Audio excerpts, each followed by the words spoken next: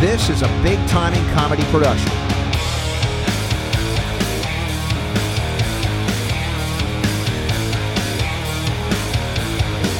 Welcome backstage. I'm here to interview Black Sabbath. I'm a journalist. VIP only. Groupies sleep with rock stars because they want to be near someone famous. We're here because of the music. We are Band-Aids. Are you jumping or am I under-medicated? You're listening to Backstage Pass with Meredith Marks. I'm with the band, okay?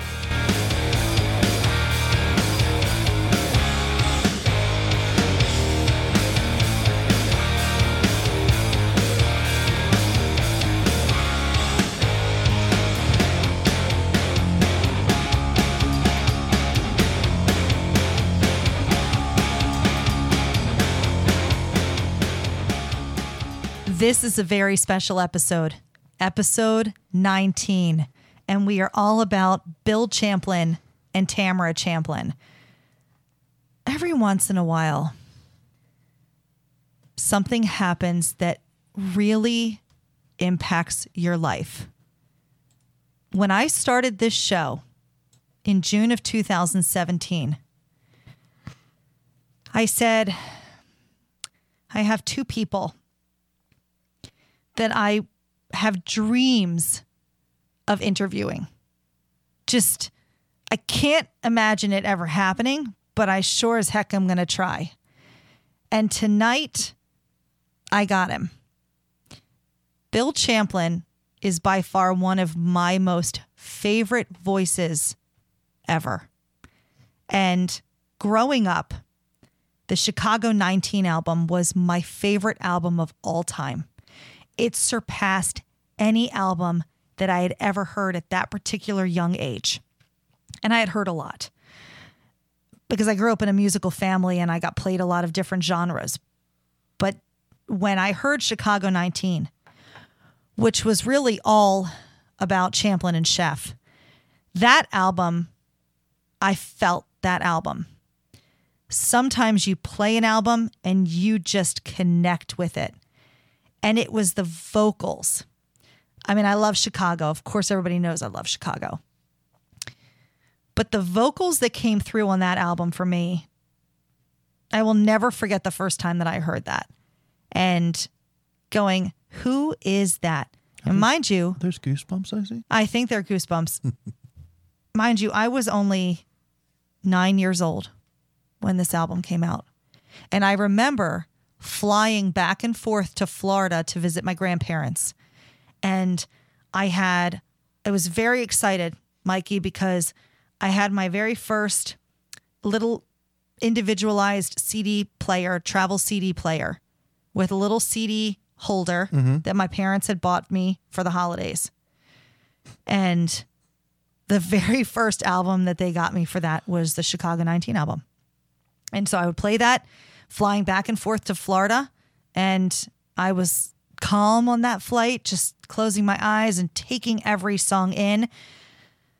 Lyrics, vocals, everything.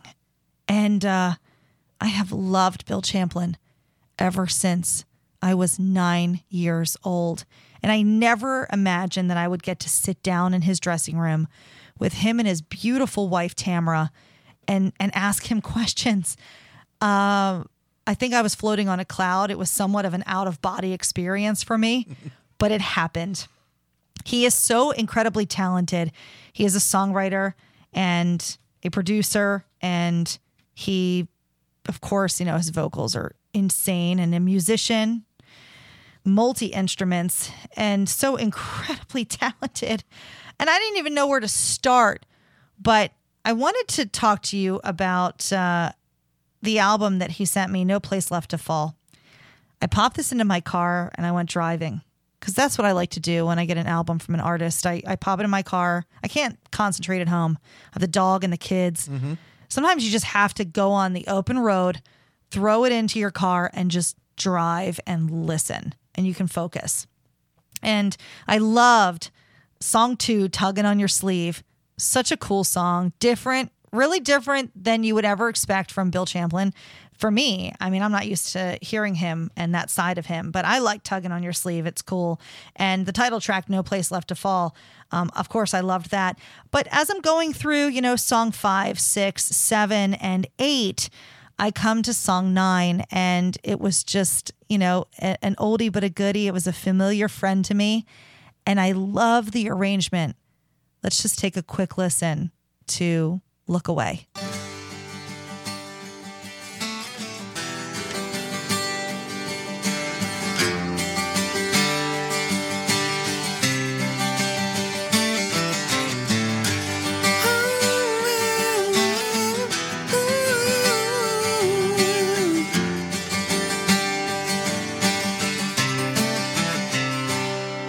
When you called me up this morning, told me about the little love you found, I said I'm happy for you. I'm really happy for you. You found someone else, I guess I won't be coming around. I guess it's over, babe.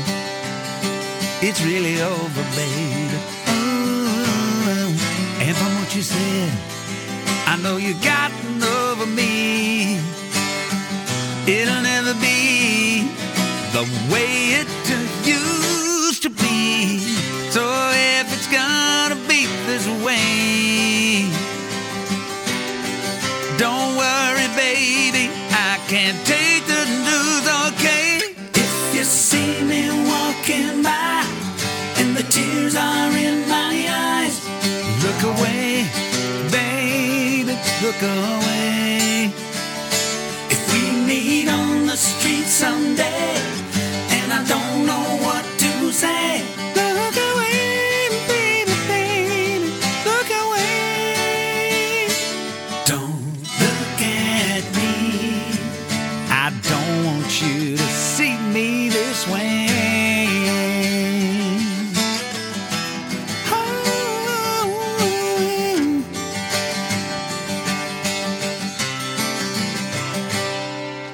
We both agreed as lovers, we were better off as friends.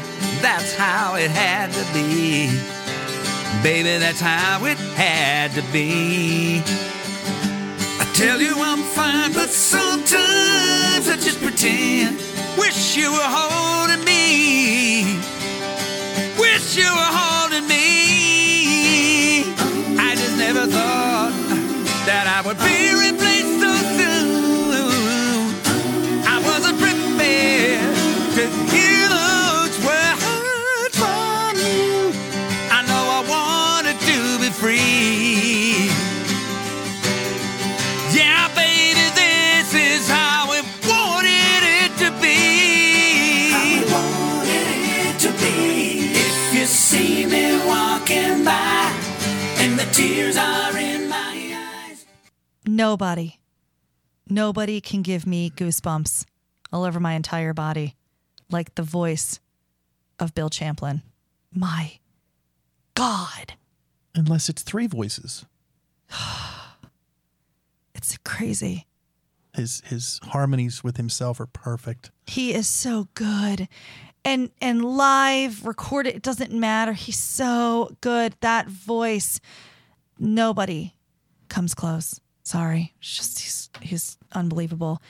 It runs in the family. His wife, Tamara, is incredibly talented. She was a studio musician and sings backing and duets with him. And she was just on the stage with Michael McDonald. Always comes back to Michael McDonald. Always does. I told Mike that. I said, dude, every single interview I do comes back to you. He just sat there and laughed. And Tamara will love that. So she is incredible as well. And their son, Will, graduated from the Berklee College of Music in Boston. Well. And I told him that I graduated from college, in Boston, but I graduated from Dean, which is not Berklee, but still, it's good school. And he was on The Voice. He was on The Voice season 5. He came in 3rd place. Wow. I forgot to ask who his coach was. I bet you it was Blake. Was Blake in season 5? Blake's in all the seasons. I don't know. I'll have to ask him that. I don't know. But that was really cool. The next time you interview them. I will. I know you will. I'm not done. I have more to talk to him about. But when I got introduced to Bill, originally it was through email. And I have to be honest, his demeanor through email is just awesome. He is the nicest, kindest, sweetest person. And I'm tearing up even saying that because he was telling me how he went through a really big battle personally. He was really sick with cancer. And at the time I was conversing with him, I had just lost my really good friend to cancer who was like a second mom to me. And I was telling him about her, and he was telling me about his story. And I will never forget just conversing through a simple email with Bill Champlin and just feeling his energy through the computer. What a guy. Just such a wonderful person. And I really enjoyed that start to getting to know him. And then, of course, meeting him in person just surpassed all of that because he's just awesome. So he is much better, and he is super alive on stage, man. He is not going anywhere anytime soon. I told him he's not allowed to. I will not allow him to go anywhere. So he kicked cancer's behind. He is back full force. He looks great. And I have to tell you, he has a gorgeous head of hair. He has the most gorgeous head of hair. I didn't run my fingers through it because I thought that would be really weird. But he really does have a gorgeous head of hair. So here's me crashing into the wonderful Harrah's Casino, Atlantic City dressing room of Bill and Tamara Champlin. All right, Backstage Pass at Harrah's Casino in Atlantic City. And this is exciting for me because this one is the biggie for me. I have loved this person since I was a kid and have always listened to his music. And to me, personally, one of the greatest songwriters and one of the all-time greatest vocals you could possibly hear is Mr. Bill Champlin and his wife, Tamara Champlin. Hi. Hi. Hello. Thank you for coming on my show. Oh, absolutely. Thanks for problem having at us. all. Thanks for having us. So let's talk about, you sent me some CDs, and I want to talk about No Place Left to Fall that you put out in 2008. I was listening to it, and I got kind of like a bluesy vibe, which I wasn't used to hearing from you personally. Well, not from Chicago. Not from Chicago, yeah. But they come from the blues center of the world. They never do blueses. Right. Weird. But I loved it. I loved it, and I loved the title track. And then, you know, of course, you get further away. Tamara co-wrote that. Tamara co-wrote it. Perfect. I loved it. It was fantastic. I was grooving to it in my car, and the kids were listening to it, and they really liked it. I've got twin 11-year-olds, so they were really feeling it. Twins. Lucky. Yes. Double trouble. 11? 11. Ooh, you got another couple of years before I know. It hits Oh, the no, fan. It's already starting. Already it's already starting. Yeah, there you go. So the cool thing was when we were continuing to play the album, and it got to the acoustical version of Look Away, two little voices in the back seat started singing, and they knew every word. And that better than me. That made my heart so happy.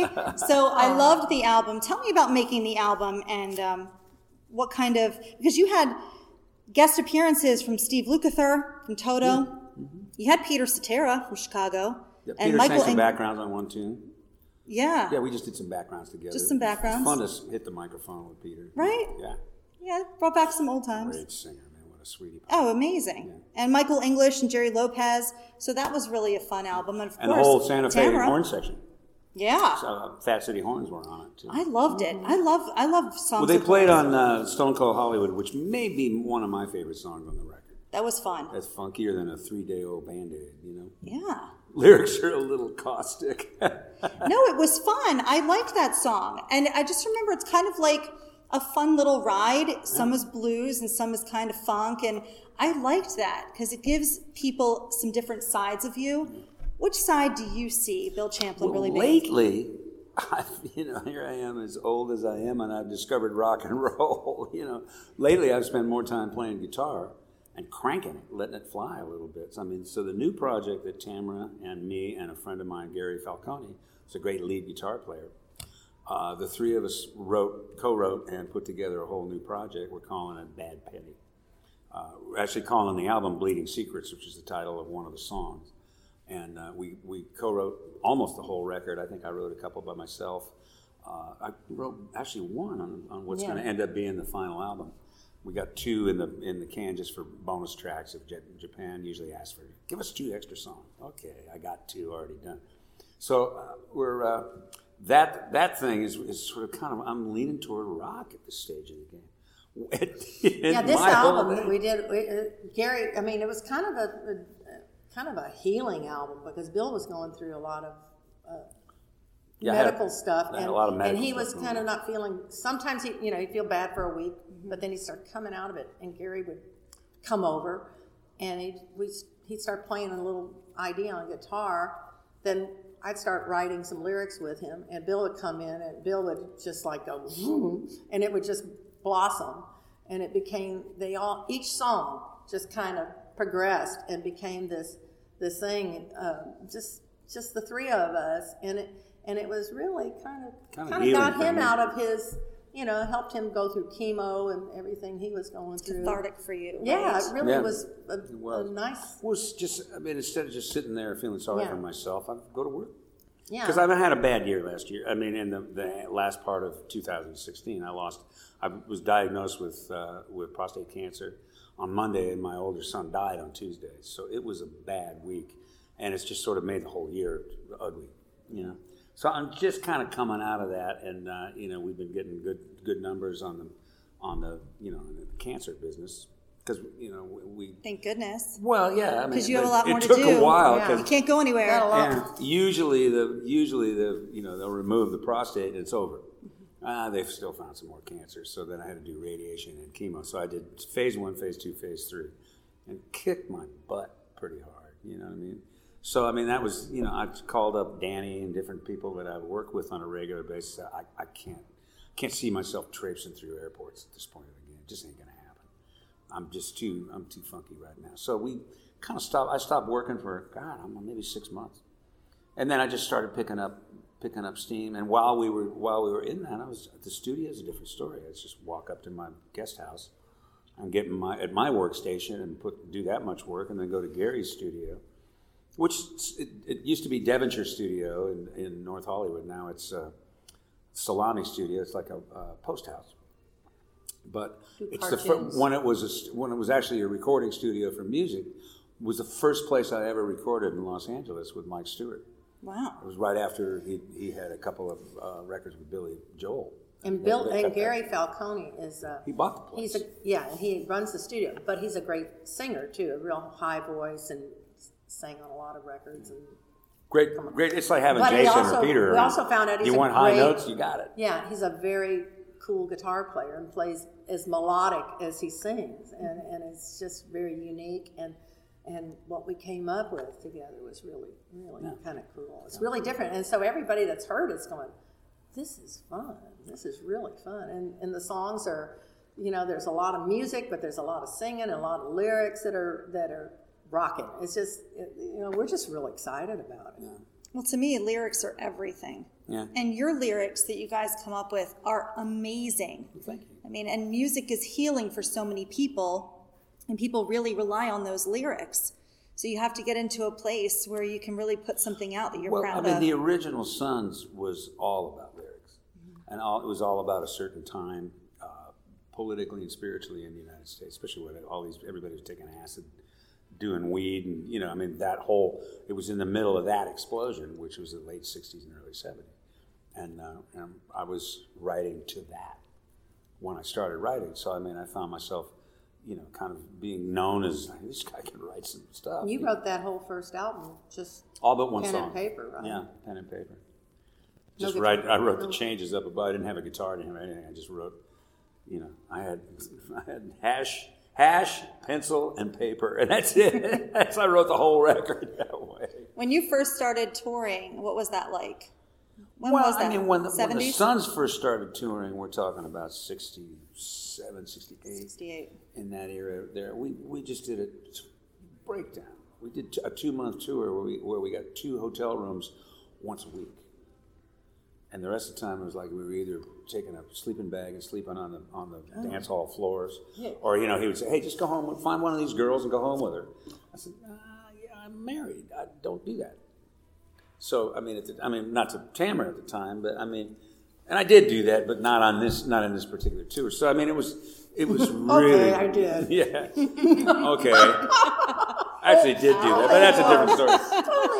That was back then, and that was then, and this is long now. ago. There we go. We've gone doing so well, and then whoa, gutter ball. There you go. Down she goes. Anyway. Tell me about how you two met. At a club. A friend of mine had a regular club gig. David Boroff, a sax player, played on the David Foster St. Elmo's Fire. Oh. He was the sax player that did that Love thing. It was a great sax player, Fantastic. great musician. But he had a band working at a place called Flying Jib in Encino, and he called me and said, "Hey, there's this girl that's coming down to sing with us tonight. You got to come here. She's great." So I went down. And I just been in town, and I had friends saying, I just had a little 3-song demo I'd done in Houston before I came out, and Keith Landry, who had been singing backgrounds with Toto, said, "You got to meet Champlin." Okay, you got to meet Champlin. And then it kept and so we ended up running into each other at the Flying Jib, and kind of stuck. Of course, it was around music. And that was in 1983? No, 1896. It probably seems like that, right? I think it was 1980. I think it was 1980. Yeah. Okay, so right after the Grammys, right after the first Grammy. You guys realize that you're highly unusual. Yeah. Okay, because this does not Well, usually she's beautiful, happen. and I got a great face for radio. That's how. It's a perfect mixture. It's a perfect mixture. Well, how does that work? Because through his different parts of his career and your different parts of your career, and then raising your children. Well, it was a little crazy. Well, when you got on the road for a really long time, and I was on the road and recording and stuff like that. It was a little stressful, but you just, I don't know. Somebody said, "How do you stay together?" I think Olivia Harrison was asked that. Somebody said, "How do you stay married?" To George Harrison. You don't get divorced. You just. Well, kudos to both of you. Very admirable. Well, we get along. And we laugh an awful lot. That's awesome. And we like our doggies, and everything's fine. Hey, dogs make everything better, right? Well, no, I don't know. Well, mine are bad. I have bad dogs. We got bad doggies. I have good doggy. No. They're pretty, but they're bad.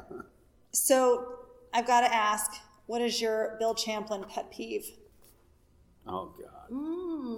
No. Oh, now's the time to just let it out. Well, gee. Before a gig? What are you, nuts? Oh, no, maybe this was not the best time to ask that question. I couldn't even, gosh, let's see, how long have we been together? She's having a hard time coming up 36. with something. Maybe she's saying you're perfect. Yeah, he's perfect. Use this to your advantage, okay? Okay, I'm shutting up right now. Well, I don't know. He doesn't open the mail. What can I say? He doesn't even open the mail. I bring it in. I bring it in. I have to stress out all over the bills. He doesn't even look at them. When we first started living together, When he sees them, he goes out of his mind. We were going out to restaurants an awful lot. And at one point of the game, I said, "Well, let's eat at home." She says, "I love to cook. I'm a really good cook. I just don't like to clean up." I said, "Well, I'll clean it up." I was talking about that night. And I'm still doing dishes. I'm the designated really dish doer. Yeah. But you don't even need a dishwasher when you've got Bill there, because he's like cleans it so good. Good. You got the cook, you have the cleaner. It's perfect. Yeah, that is true.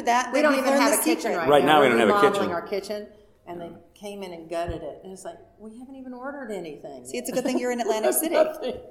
Yes. Away from that. Yeah. Well, we got in really late last night. Got the last bit of room service, and it was like, we just ordered everything on the menu. It cost us the mint. Over $100. It was ridiculous. Like for 2 salads and onion soup. So I was sitting with Bobby Kimball in New York on Monday. Oh, good. Oh, yeah. And he loves to chat. Is that what you were talking with him, right? Yeah, I was talking with Bobby Kimball. And he said, "Oh yeah, the Champlins and I, we're neighbors, and we walk to each other's houses. We're like 5 houses away or something, and we have dinner together." Not quite. Yeah. Well, Jazz, we did, when we lived in Sherman Oaks, we were very, very close, physically very close. And Jasmine, his wife, has a dog rescue. And so, and we were really good friends. And And then when we did the Rock Pack and stuff, I sing with Bobby and Bill plays with him, and we're all really good friends. We're very close, and it's just that we're all on the road at different times right now. Right. Well, really then you beat me to the punch, because I was about to segue into Rock Pack. You have a gig coming up in May in Florida, and that's including Bobby Kimball, yourself, a member of Journey, John Elefante, and Kevin Shelfant, who wasn't actually in Journey, but he does the Journey material like insanely great. Because he was in a band with The Storm with Greg Raleigh, and then he does his own tribute thing, kind of for Journey. But he sings that stuff great. He has played with them, in rehearsal and stuff when they didn't have a singer. Yeah. But he doesn't claim to be formerly of Journey. They did post that, and it was like, I was trying to clarify it to some people. I said, he doesn't ever say that. Somebody in Mexico posted that, Right. You never know what the... But Kevin can sing. He's amazing. And John Elefante did all the stuff with Kansas. Yes. And he's a major piece of work. So good. I'm sure. Great singer. I'm sure. Singer. Well, the people that get to... Because the singers are so much fun. It's just so much fun singing with everybody. Hopefully we get the Costa Rican band on that one. That would be great, because these guys are good. It seems like today there are a lot more. Sometimes people like the term, sometimes people don't. Super groups. Yeah. It seems there are a lot of people that have great admiration for each other, come together and put on a great show. For instance, tonight with Ambrosia and Orleans and Stephen Bishop and you guys. Hey, do you enjoy that? Burley played on some of our new albums. Burley played on some of our new albums. And him and Mary are going to probably be in our band when we try to get that one and see if we can get some kind of situation going where we can play live with that band. And that music will tear you up. When you hear it, it'll knock you out. It's really good. Yes. Does it maybe make touring a little bit easier to go out with some of your friends? I decided at the end of my era of 28 years with a band that was unhappy with me and I was unhappy with them, that from here on in, if I'm not happy with the players I'm playing with and the singers I'm singing with, I ain't doing it. I just don't want to do it. This is music. It's supposed to make you happy. You're supposed to be, my idea of a great album is you walk in, you see 4 or 5 guys and they're all listening to it going, hey, this is great, when they're knocked out instead of, we need a hit, And that's what the other stuff turned out to be. So let me ask you the ultimate question then. Are you having fun? Yeah. Yeah? Yeah. What do you enjoy more, writing or singing? I know it's tough to answer that. It's all one thing. Yeah. And playing. I'm probably primarily known for being an organ player more than anything else. But on this last album, I think I got maybe organ parts in like 4 out of 13 songs. I heard that organ. We were driving with the kids, like I said, and we're listening to it, and all of a sudden, one of the songs comes on. I forgot which one it was, and the organ, you hit it hard, and I said, "Oh, he's taking us to church, kids. He's taking us to church." It's probably and the first song. Probably the first song, "Total Control." Yeah, because that's a big B3. It was great. B3 song. It was just great. Yeah, it was the first song on the record. Well, it's on the what's the funky thing that you and Will and I did? Tugging on your sleeve. I loved Tugging on Your Sleeve.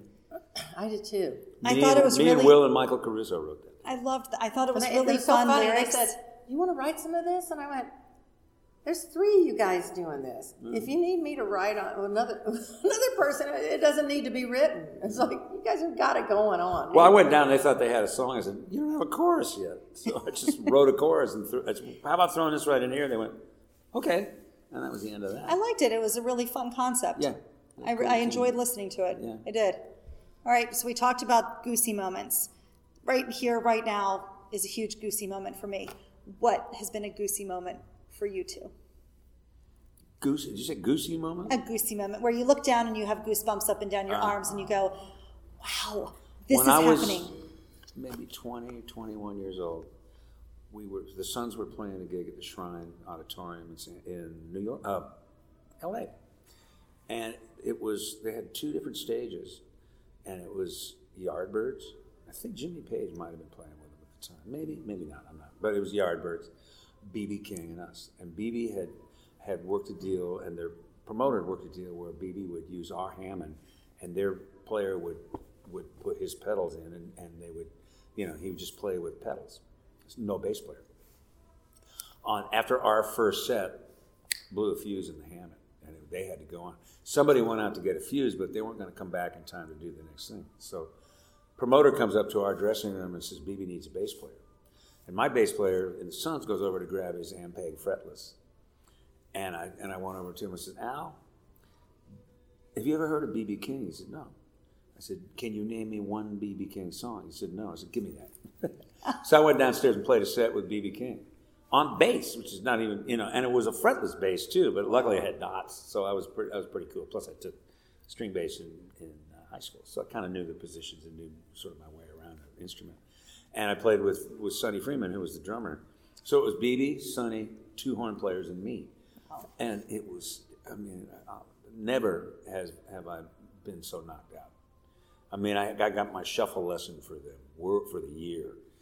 Sonny just went, oh, no, I'll be here when you get back. Oh, I got it down, back. Here's where it lives.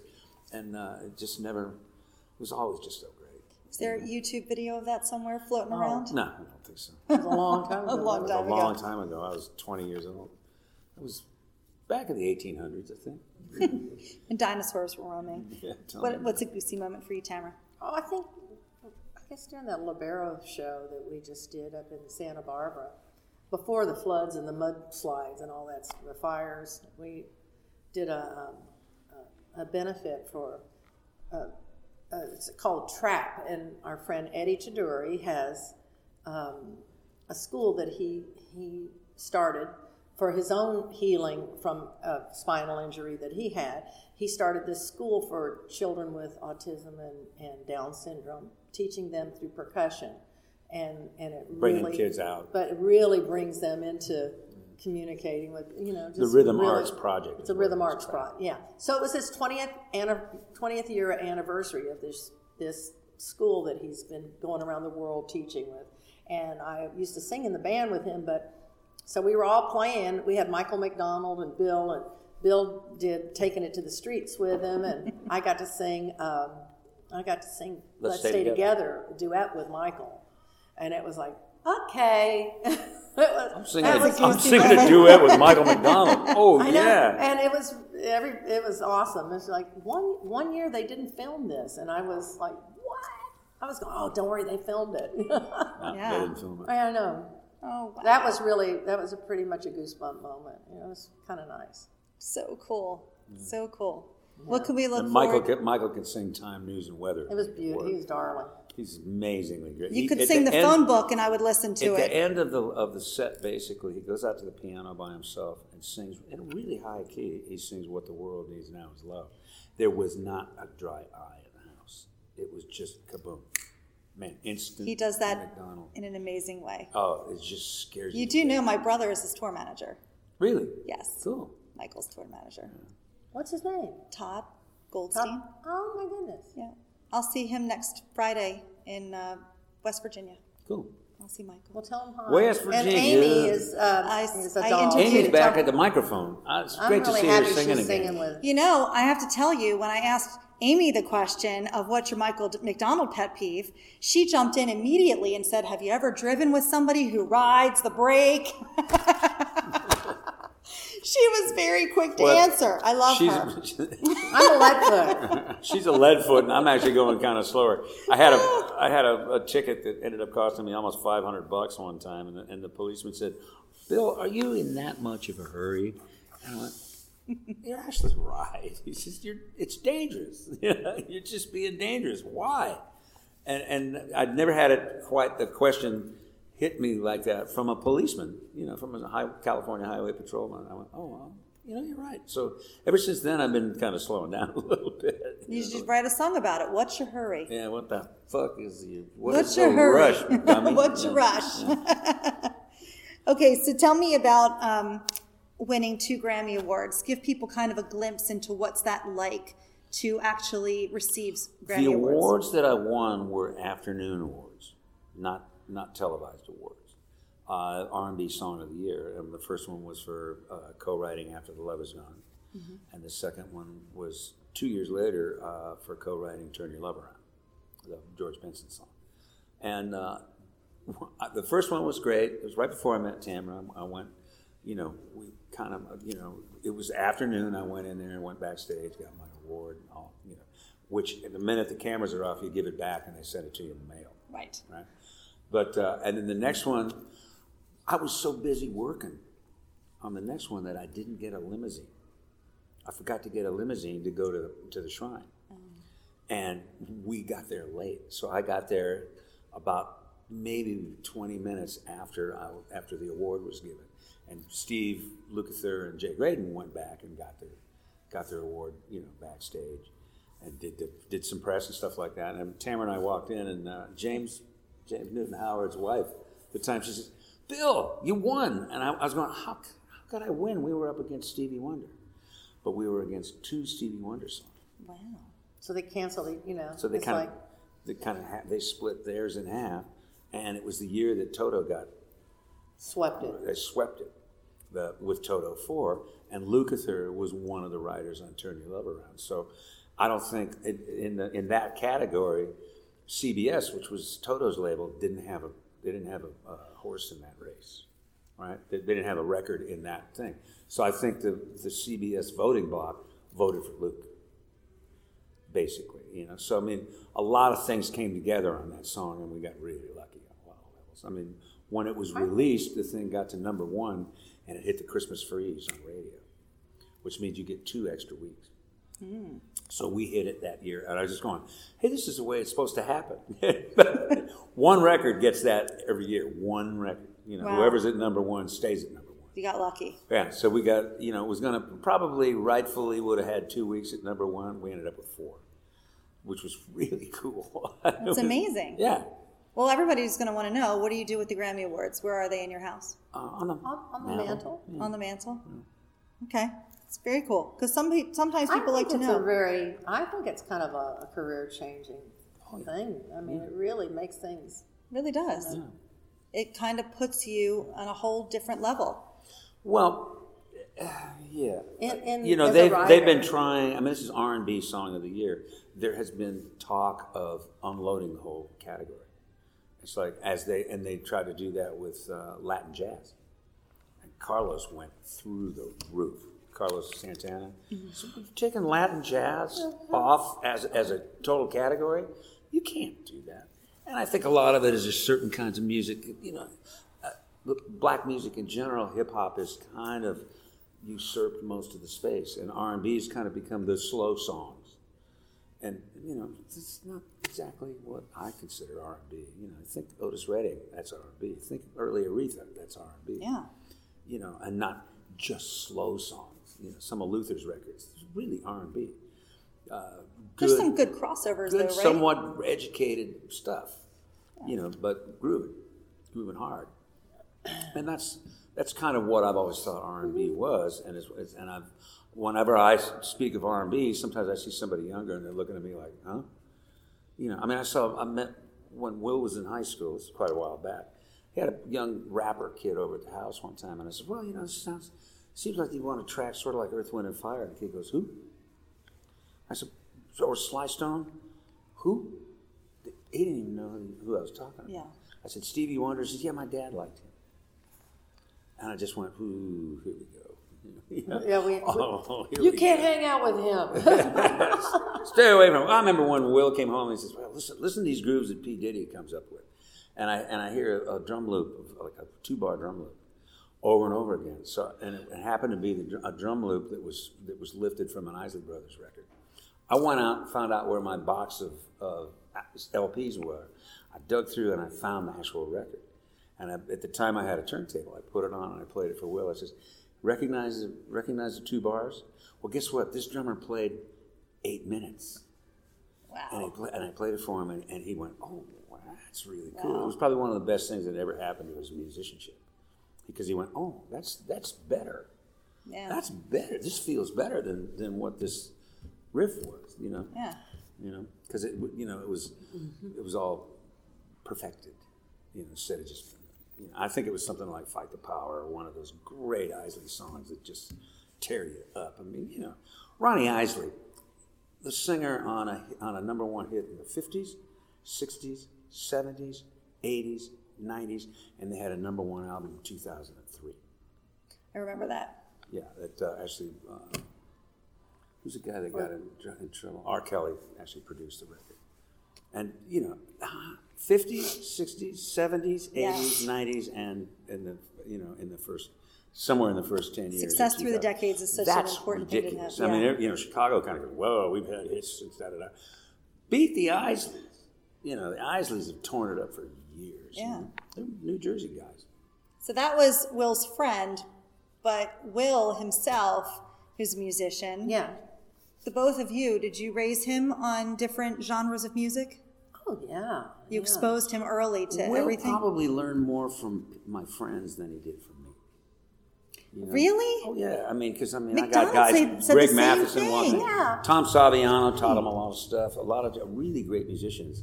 Wow. And then at some point in the game, he was really talented, but he just wasn't paying attention. And I think what it was is piano teachers were boring him to tears. I finally, I think around when he was maybe between sophomore and junior years, I got him with a guy named Terry Trotter. And Trotter went, I don't ever use 2 kids because they just never do what you want them to do. And he was Trotter's an insanely great player. He worked with adult jazz players. He says, he's the guy that people go to when they get into bad habits. Major players get in bad habits with, and Terry goes in and just kind of sit up straight, get your thing. So I went and, within a month, Will was playing Bill Evans stuff. I mean, major jazz stuff. And, and he would go in and practice for 4 to 5 hours. Wow. Because Terry made him happen. It was just another classic example of a good teacher could make shit go. Yeah. And really make stuff go. Cool. And Will just, And then he went to camp, summer camp when he was like 16 at Berkeley College of Music in Boston. Yeah. And he came back and said, I have to go to school there. That's it. So we put him. He just got in the dorms, and we put him through Berkeley. He was on the dean's list. He was on the dean's list for the last 3 years. He barely made it out of high school. Well, he did okay. He was just kind of average student in high school, but he was on the dean's list. Tore it up at Berkeley. I mean, he's got a BA in music. I do too. Mine's a bad attitude, and his is a Bachelor of Arts degree. So could have been worse. Could have been bare ass. I went to college in Boston myself. Is he a Patriots fan? Was he bummed that they didn't I don't get think him he even noticed. He was like so into music. Had to ask that question. It's all music, and that's it. Where'd you go to school? I went to Dean College in Franklin, Massachusetts. Oh, cool. It was a small school.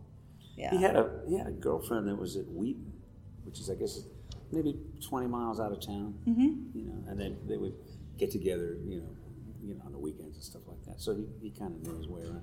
But he was doing sessions while he was there, and he was pretty deep into it. So fun. Well, I just have to tell you, I can only talk about it for a minute, but I am going to talk about it.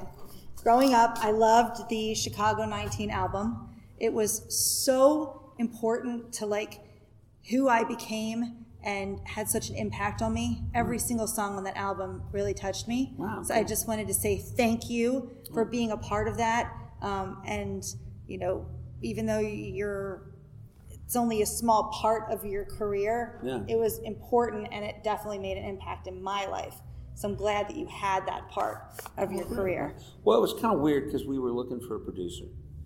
And at the manager's office, Howard Kaufman's office, he brought in the guy who had just produced Heart, right? Ron Nevison had produced some of these big records for Heart, and he was hot at the moment, right? So he came into a thing, and everybody just figured, well, what's Jason going to sing? What kind of hits is Jason going to sing? And he walked into the thing and said, I want that guy to sing.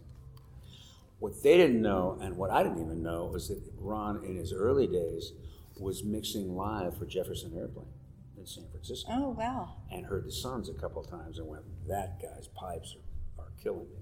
Next thing you know, he's in a room going, I'm going to have him do the stuff. So he had me do Look Away and I Don't Want to Live and You're Not Alone. Had Jason do We Can Last Forever. And then I can't remember what else. Will You Still Love Me? Yeah. That was my wedding song. Yeah. Oh. But Will You Still Love Me was on 18. Well, that was on 18, yeah. Mm-hmm. Yeah. That was David Foster. Yeah. Yeah. It's a great song. Yeah, this was Ron Nevison for 4 songs. Was that 18? Chaz Sanford for the rest. 18 or 19? 19. 19. So you like 19 or 18? 19. Oh, okay. I love 19. That was my album. So That was my it was favorite. Nevison and Chaz? Nevison did 4 songs and Chaz did the rest. Yeah. Chaz Sanford. To me, that was the best Chicago album, was 19. Wow. It had Victoria songs on it. You were singing. No, I sang on that album. We had a few things on that. Did you sing on that album? Really?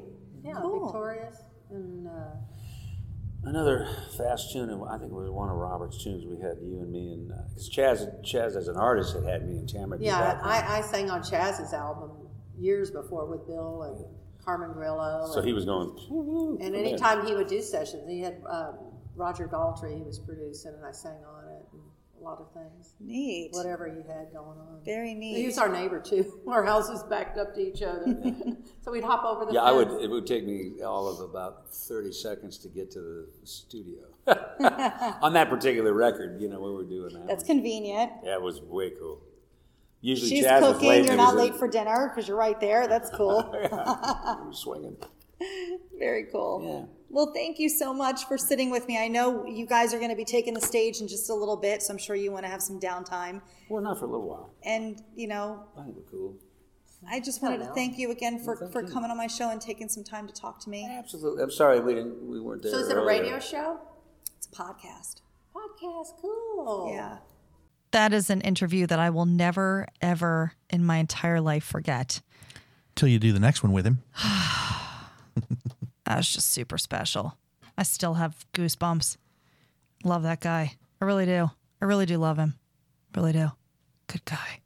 So talking to them was just so much fun, and seeing the show and seeing them on stage and interacting with each other, husband and wife on stage.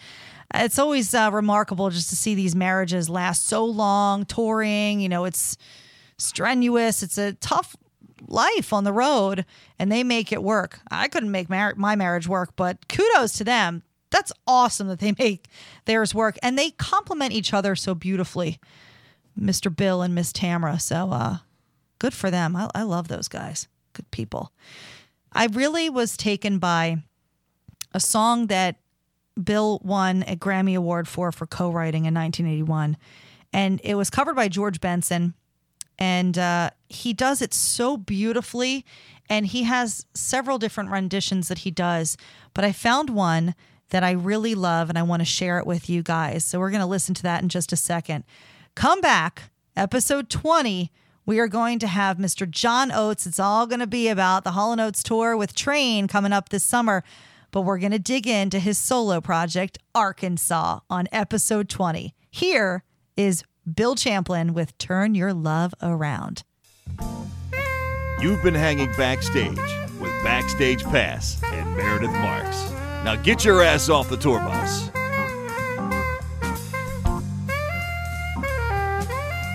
This is a big timing comedy production.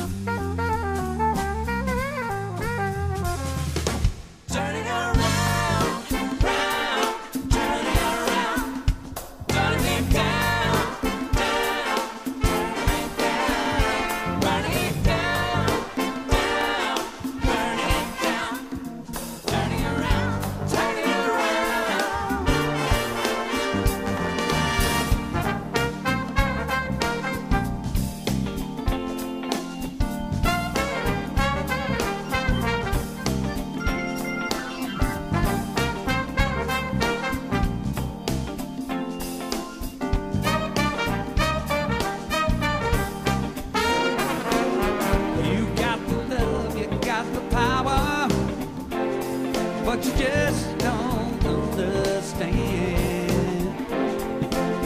Girl, you've been charging by the hour for your love.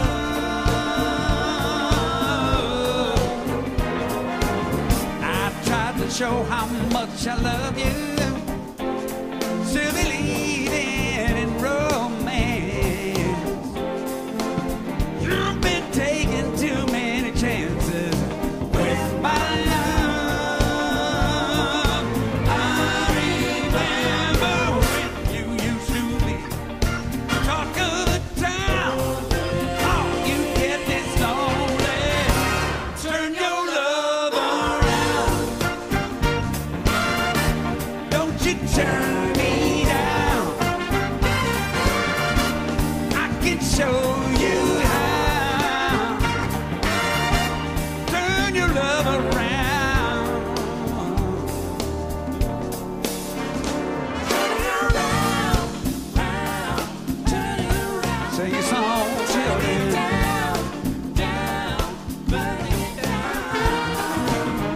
Without the woman, I can't make it. But I need the girl to stay. Oh, don't you let the lady take it all away. When the woman needs a taste of yesterday, she stays at home. All they get is lonely. Turn your love around. Don't you turn me down. I can show you how. Turn your love around. Girl, you know me. I'm alone until you show me that you're still in love with me. We're gonna make it. We're gonna take it back where we belong. Turn your love around.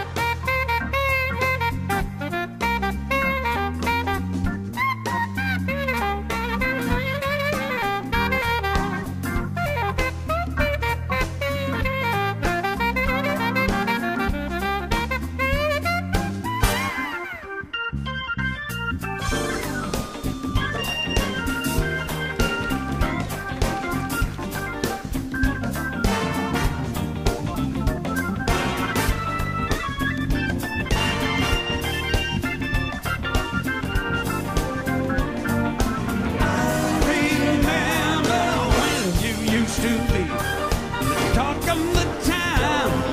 All they get is lonely. Turn your love around. Don't you turn me down. I can show you how. Turn your love around. Turn your love. It's time a girl became a woman. Don't you turn me down. A woman needs a man. Show you how. I love the girl, I love the woman. Yes, I do, yes, I do. Turn it around.